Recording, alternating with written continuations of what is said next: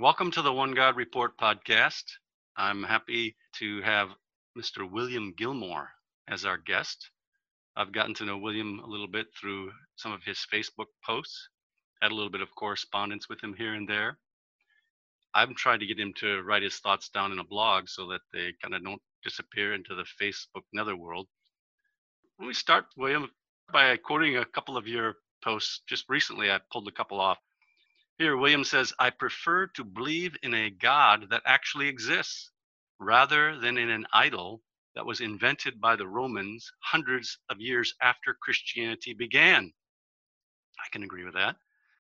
Or how about this? One cannot believe that Jesus is the Son of God and that the Son of God became Jesus at the same time. You either believe that Jesus is the Son of God or that the Son of God existed before the conception of Jesus in Mary's womb. Or how about this one? The man of lawlessness has destroyed the knowledge of the one God. The man of lawlessness has destroyed the knowledge of the man, Christ Jesus. The man of lawlessness has destroyed the knowledge of the fact that the glorified man, Christ Jesus, has replaced the elect angels and is now the one mediator between God and men. Okay, so it's posts like this that kind of got me interested in striking up a relationship with William, and also that he has an interesting past and a big family.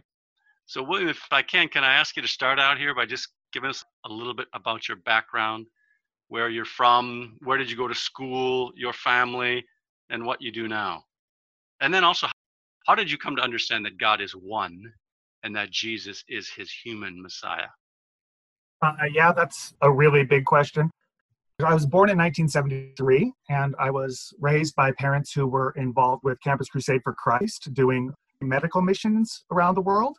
So in terms of the church, I was raised in the PCUSA, so in a mainline Protestant denomination. But a lot of the influences in my life were coming more from evangelicalism and from the Billy Graham movement, and from another man that was very influential with my parents' group was Francis Schaeffer.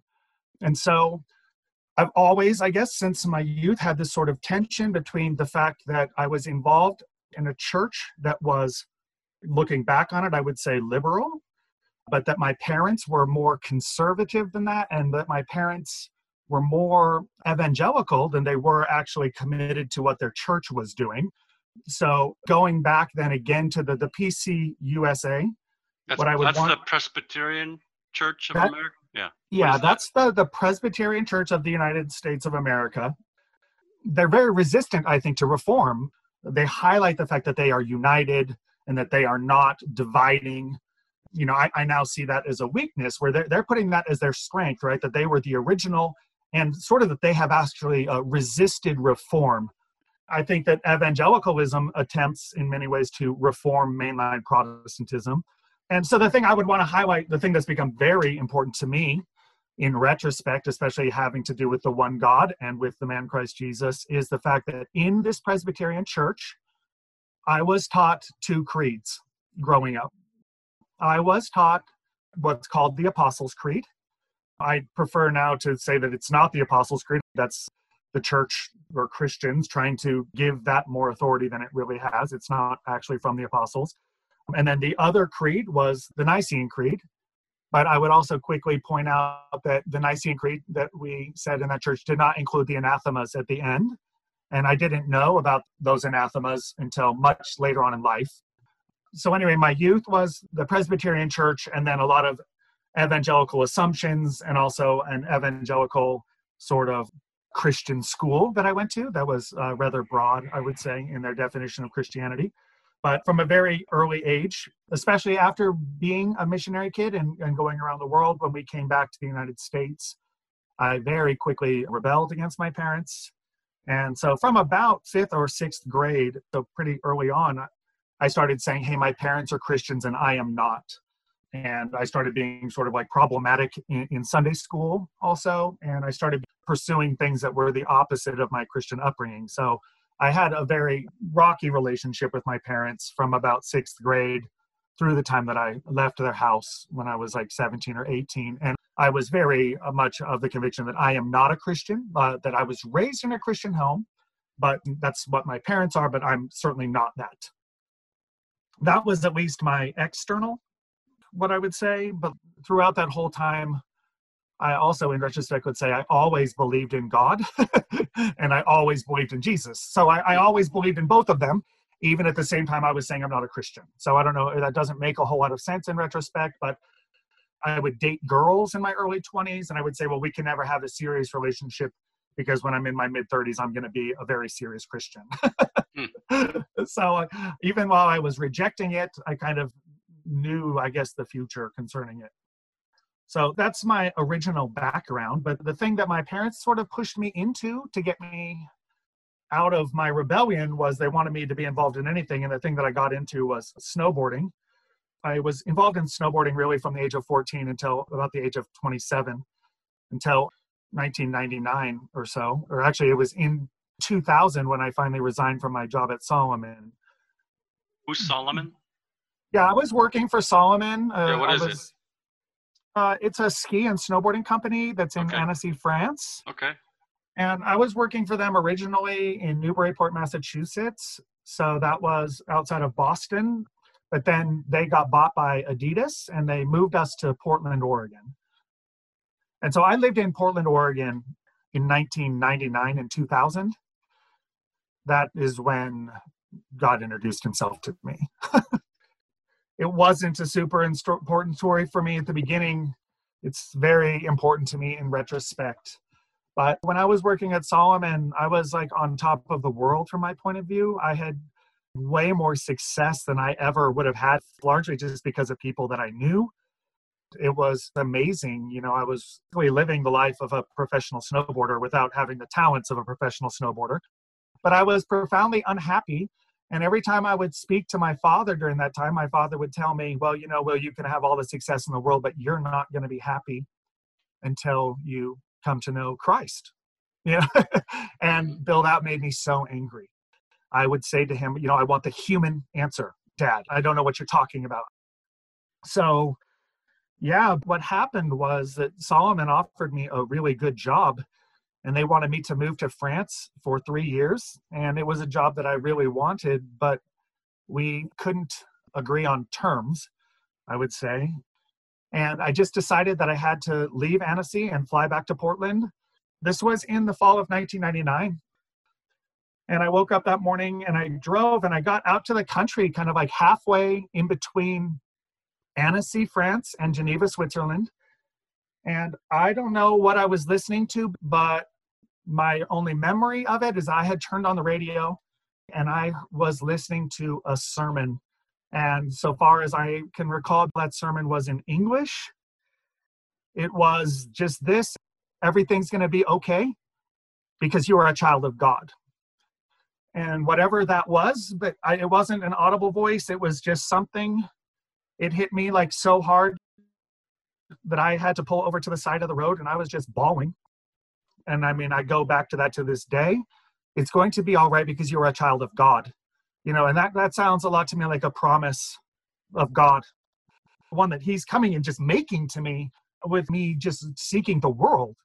And then all of a sudden, I'm having problems in the world. My father's telling me I need to become a Christian. And then really, so far as I'm concerned, my Father in heaven stops me on the road. And he obviously didn't promise that it was going to be easy, but he promised that it was going to be okay. And specifically because of this one thing, because I'm a child of God. Hmm. And I have to say that this idea that Christians are children of God was not a big part of my upbringing. That Jesus is the Son of God, you know, that terminology is used a lot, but that Christians are, according to 1 John, Christians are already children of God. Like, it's, you know, there in Romans, Paul says that we're waiting for our adoption as sons at the resurrection. But there in 1 John, it's quite clear we are already children of God. We are already walking in newness of life. And so subjectively speaking, my journey to the one God, to the knowledge of the one God and Christ came on that road. And it came in the form of a promise that everything was going to be okay because I'm a child of God. And I don't know, I was shaken by it. I flew back that morning to Portland during the course of the next 12 months. I resigned from Solomon, and the thing is that I was going to do something that was more significant than selling snowboards, is what I said at the time. I was, since day one when I became a Christian, I was much more conservative than the PC USA church in which I was raised. And so I moved to New York to go to school, and I wanted to go to film school. I had been producing movies to sell snowboards, and now I wanted to produce movies to unite the world, I guess, to help the world communicate and to help the world get on the same page. So I was moving to New York, and I wanted to go to what I thought was at the time the best film school in the world. So I went to Columbia University in New York. And then on the night before I moved into New York, we're talking about a desolate road in Pennsylvania where I'm out there listening to Christian radio. I was listening to a sermon on the Lord's Prayer. All of a sudden, Proverbs 3, 5, and 6 just was impressed upon me very strongly. And that is, trust in the Lord with all of your heart and lean not on your own understanding. In all of your ways acknowledge him, and he will make your path straight. Do not be wise in your own eyes. Fear the Lord and shun evil, for this will bring health to your body and nourishment to your bones. Proverbs 3, 5, and 6, my father's life verse. That's the verse that he taught us throughout my upbringing. But then, again, I would just highlight, I'm listening to a sermon on the Lord's Prayer. And all of a sudden, I knew that it was God that had caused me to quit my job, to give up everything, and to move cross country. And then that night, when I was off on the side of the road, I pulled over and I got a hotel, and I was crying and praying to God. I realized that God had caused me to give up the most important things in my life and to leave everything and to move to all places. I was moving into New York City the next morning, and I had not moved to New York at all to become a Christian. But that's what happened. So I had these two very powerful experiences in 1999 and 2000 at very significant times. I moved into New York City the next day and met up with the girl in Brooklyn that I knew that was helping me with everything. And the very next day, she said to me something along the lines of, Will, you're like the last person in your family I can talk to, really, because the rest of your family are Christian. And so from that day on, I was like, well, I'm a Christian now too. So I was in New York from 2000 to 2006. And at that time, I started off going to the PCA. That's the Presbyterian Church in America. And that's a much more conservative. And they left the PCUSA in 1973. And the issue that caused that split, one of the major issues, was the PCUSA's support of abortion. I was in the PCA there, but I started to go to another church there, which was Times Square Church, that people just told me I had to visit. And I visited it more as like a curiosity, but that was an interdenominational charismatic church led by David Wilkerson. So I was from a very early on in two sort of worlds. And then the major difference during the time when I was going to both of these churches in New York, and this was about 2003, was that I had gotten married to Kathy, my wife, and we had a child on the way. And instantly the issue for me in between the PCA and the interdenominational charismatic church that we were going to was infant baptism. And that was in relation to the birth of my son. And this was when I really started to realize that the church wasn't unified, because the conservative Presbyterian church was cessationist when it came to the gifts of the Spirit, and they supported infant baptism. And very quickly on, I sided with the continuationists at Times Square Church and with the proponents of regular believers' baptism. But I was in school at the time, and in association with my education, I found out about the Anabaptists. And I read a book by a Baptist scholar that was called The Anabaptist Story. And I started to realize that there was this group called the Anabaptists that I didn't know anything about. And that's the Amish and the Mennonites. And where they kind of split from the regular Baptists was the practice of nonviolence. And so I became Anabaptist very soon after that. And by 2006, so I graduated from undergraduate school, and my intent was to make historical documentary films.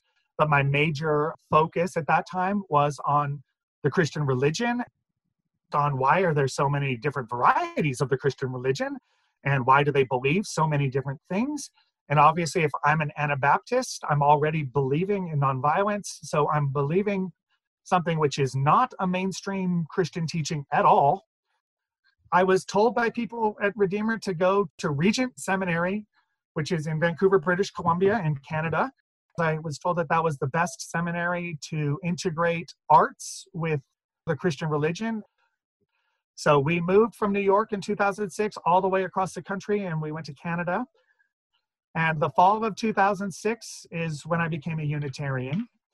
And I didn't know that I was a Unitarian when I was there, but the issue that first semester when I was at Regent in 2006, the two issues were, the first issue was gender roles. So when I was in New York, the conservative Presbyterian church that I was involved with was complementarian. The charismatic church that I was, rebaptized at, I guess if you want to call it a rebaptism, was believed in women in ministry. But, I would go to these services where they had women in ministry, and I would show them all the traditional texts that we all know about from 1st and 2nd Timothy and from other places in the New Testament. How can you justify this? They would just say, God doesn't care, and isn't God ministering through her or whatever? And I couldn't deny that he was. I still believe it's wrong. I believe it's bad order. We shouldn't be doing it. But when I got out there to Regent College is a mixture of the Episcopalian Church or the Anglican Church, and then the Church of the Brethren. So again, we're talking about a co-mixture sort of kind of like high church Anglicanism and evangelicalism. And so this is just like the story of my life. These traditions that are trying to be two things at once. Regent did something very, very interesting from my point of view that I had never encountered before, which was they basically just outright said, we know what the New Testament teaches concerning what Paul teaches concerning women in ministry. We know, and the texts don't matter. We simply, in our culture, we have to be egalitarian on this question. And so it's not about sola scriptura at all. It's completely about Western culture. We're going to be egalitarian. So any argument that you might want to bring to us from the New Testament or from the scriptures, we're not going to listen to, and you may as well not even bother, because we've heard this a million times over. I was like, wow, thank you for your honesty. But they were very, very solidly putting culture in the driver's seat and putting the New Testament behind it. So we were required that first semester to take a class called Christian Thought and Culture. And in week 2, it was Trinitarianism versus Arianism. And it was, well, this is why we're Trinitarian, and this is why we're not Arian. And immediately I was able to go back and look at the text. The text that was really at the forefront of my mind is 1 Corinthians 11. The text is 1 Corinthians 11:3, but I want you to understand that the head of every man is Christ, that the head of a wife is her husband, and the head of Christ is God. Mm-hmm. I was looking at that text, and they were teaching egalitarianism in terms of gender roles in the church, and then they were teaching Trinitarianism versus Arianism. And right away, they're like 2 weeks into that semester, I was like, I'm Arian. I've always been an Arian. I had always, growing up in my Presbyterian church, understood the Nicene Creed to teach Arianism. Okay, so briefly describe. Let me interrupt you a second. Just briefly describe what you mean by that. When you say Arianism, what I mean by Arianism is basically that Jesus is not the one God. So I believe that Arians believe that the Father Almighty is the one living and true God. But when I say Arianism, I'm usually referring to this belief that Jesus is the pre-incarnate Son of God. Arians believe that the one God created an exact replica of himself before the foundations of the world. When I was an Arian, I believed that calling Christ the image of the invisible God, that the image of the invisible God was this pre-existent divine being that God had brought into being before the foundations of the world. And that this second God, this created God, and from day one, I was comfortable with the idea that this second God was a creature. Okay, so I was always comfortable with that. And I knew that the Arians in the beginning had really tried to distance themselves from this idea that this was a creature. And especially in the Nicene Creed, you see them trying to distance themselves by the terminology of begotten, not made, of the same substance of the Father. So they're trying to say it's somehow or other this second God is begotten, not created. I never saw anything in that argument other than semantics. So my understanding when I was Arian was that God had basically created a son. This son was in fact the being who had even spoken all things into being in the beginning. Okay. That's good. Just Yeah. gives a little understanding that you're looking at some kind of a second being or essence that's Yeah. emanating So, but I would say pre-existent, call it a person, pre-existent for sure. self. No, a unique son of God is the way that I would put it. A unique son of God, and his uniqueness is he's the creator. So he's the mediator of creation. I didn't really realize it at the time, but that belief leads automatically to the conviction that it's in fact this mediator who's in the Garden of Eden creating Adam from the dirt. Because if this mediator exists, the Father's not going himself. The whole reason this mediator exists is to create. I mean, that's his reason for being. That's his uniqueness. That's what makes him different than the rest of the sons of God. So really, it's his role as this creator. The Father doesn't get his hands dirty because all the Father does is bring the light into existence, and then the Father empowers the light to do the rest. Yeah. So, the Son of God is the mediator through whom God creates all things. And obviously, I'm reading John chapter 1 through that lens. Mm-hmm. I'm thinking Colossians yes, 1, and Colossians, yeah. All of those texts, Yeah. So I'm thinking Paul is teaching this. I'm thinking that John is teaching this. Yeah, and all the texts from Philippians, from Colossians, from Hebrews, but for me, chapter 1. Yep. Yeah, but for me, in the beginning, Bill, the important book was 1 Corinthians. Okay, so even there in 1 Corinthians, where it says that God is the head of Christ, Mm-hmm. Back then, I thought that Christ was a Pauline way of speaking of a pre-existing God. Mm-hmm. Okay? Mm-hmm. So even the terminology of Christ means pre-existing God. Okay? That's insane now in retrospect, but that's what I thought. Mm-hmm. It's what and a lot really, of Christians, yeah, what? Sorry, it's what a lot of Christians believe. Yeah. Unfortunately. The text is here in 1 Corinthians 8. So for me at the time, I came to the conclusion that I believed, because I thought that 1 Corinthians was earlier than Philippians. The text that I'm reading, in addition to 1 Corinthians 11, from 1 Corinthians 3:23, and you are Christ, and Christ is God's. Mm-hmm. And then I'm reading first, especially this text, which you know that this is a flashpoint text.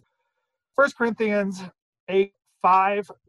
For although there may be so-called gods in heaven or on earth, as indeed there are many gods and many lords, yet for us there is one God, the Father, from whom are all things and for whom we exist, and one Lord, Jesus Christ, through whom are all things and through whom we exist. However, not all possess this knowledge. That's verse 7. Mm-hmm. But again, I'm thinking at the time this is just Arianism. I'm thinking it just flatly says one Lord, and then he says that one Lord is Jesus Christ. And so far as I'm concerned, through whom all things are and through whom we exist is, well, he's the creator. The Father is the source, the Son is the creator, okay? But again, I'm not being very careful at all at that time with the terminology of Lord, and I'm not being very careful at that time with the terminology of Jesus Christ. Mm-hmm. So I'm now looking back in retrospect, 14 years later, I'm looking at it and it says one Lord, and in the ESV in front of me, it says, comma, Jesus Christ. So I just want to be clear. Jesus Christ is that Lord. Jesus Christ is that Lord. Mm. The man, Jesus Christ is that Lord. I'm going to say that to you now. And not then, okay? Back then, the Lord is a pre-existing second God. A God with a little g in my mind always. So I was never binitarian. I was always Arian. So to me, I was always the second God as a creation of the one God. So strictly speaking, I have always been Unitarian, always, since day one. Never Trinitarian, sincerely, never. When I read the membership vows for the Presbyterian Church in America that I was required to take in order to be sprinkled as an adult by them, I'm going to now argue to you that those membership vows are Unitarian, not Trinitarian. And I'm also going to argue to you that the so-called Apostles' Creed is Unitarian, not Trinitarian. And I also actually believe that the Nicene Creed is Unitarian and confused. It's not Trinitarian. Yep. It's not Trinitarian. I don't think that I was understanding wrong when I understood the Nicene Creed to be an Arian statement of faith. And at the time, I didn't know anything at all about what happened in the 4th century with Constantine. I didn't know anything at all about the Nicene Council. I didn't know that the vast majority of the bishops who went to that council were Arian. And homoousia, that's a term that Constantine got from the Sabellians. And it was a term that they had condemned previously. And I didn't know that my understanding of the church, or up until Nicaea or the Council of Constantinople, they're Unitarian. I think it's undeniable. I don't even fight with people about that, just plain. They believe that in some way Jesus Christ, the Lord Jesus Christ, is subordinate to the Father. Now they'll have to play with that to get Trinitarianism out of it. They'll say, well, it's an economic subordination and these kinds of things, but it's not simple. If you're going to say Jesus is God in the way that the Trinitarian world now does, it's not simple to explain how Jesus Christ is subordinate. You have to use fancy language. Let me ask you this. You mentioned your wife, Kathy. Yeah. Is she from New York? She's from Connecticut. She's also from a family that did missions work. And her father was an ordained pastor in the Church of the Brethren, but didn't end up pursuing that. And you guys, how many kids do you have now? We have 7. And I met my wife, Kathy. I walked into the very first Bible study that I ever went to of my own volition that was being held for Redeemer Presbyterian Church 3 months after I moved to New York. And I walked in and I looked at my wife, Kathy, and I immediately said to God, no. Interesting. Okay. And really the problem was, Bill, is I had been out of the church and very much in the world from the age of 14 to 27. And my wife went to a youth camp when she was 13 and got baptized and didn't ever stray from the faith. So it was very much the prodigal son. And Catherine's name is Catherine, means pure one. So it was really the marriage of the pure one and the unpure one. Yeah. Okay. And now, I know we're skipping ahead a little bit. So how did you end up getting back in Colorado? We will stop there for now and plan to continue our discussion with William Gilmore next time, where we will learn about William's experience in 2 evangelical seminaries and how it was that he came to understand that the Scriptures actually proclaim one God, the Father, and the man, the Lord Jesus Christ, and that the Lord Jesus Christ did not pre-exist as a divine being. And he'll tell us a little bit more about his family and current situation. This is Bill Schlegel for the One God Report podcast. If you enjoy the podcast, please rate it and write a review on iTunes or wherever you get your podcasts. That will help others to find us. And share the podcast on social media. For constructive discussion, you are welcome to join the One God Report Facebook group. Yishma'u anavim v'yismachu. The humble will hear and rejoice.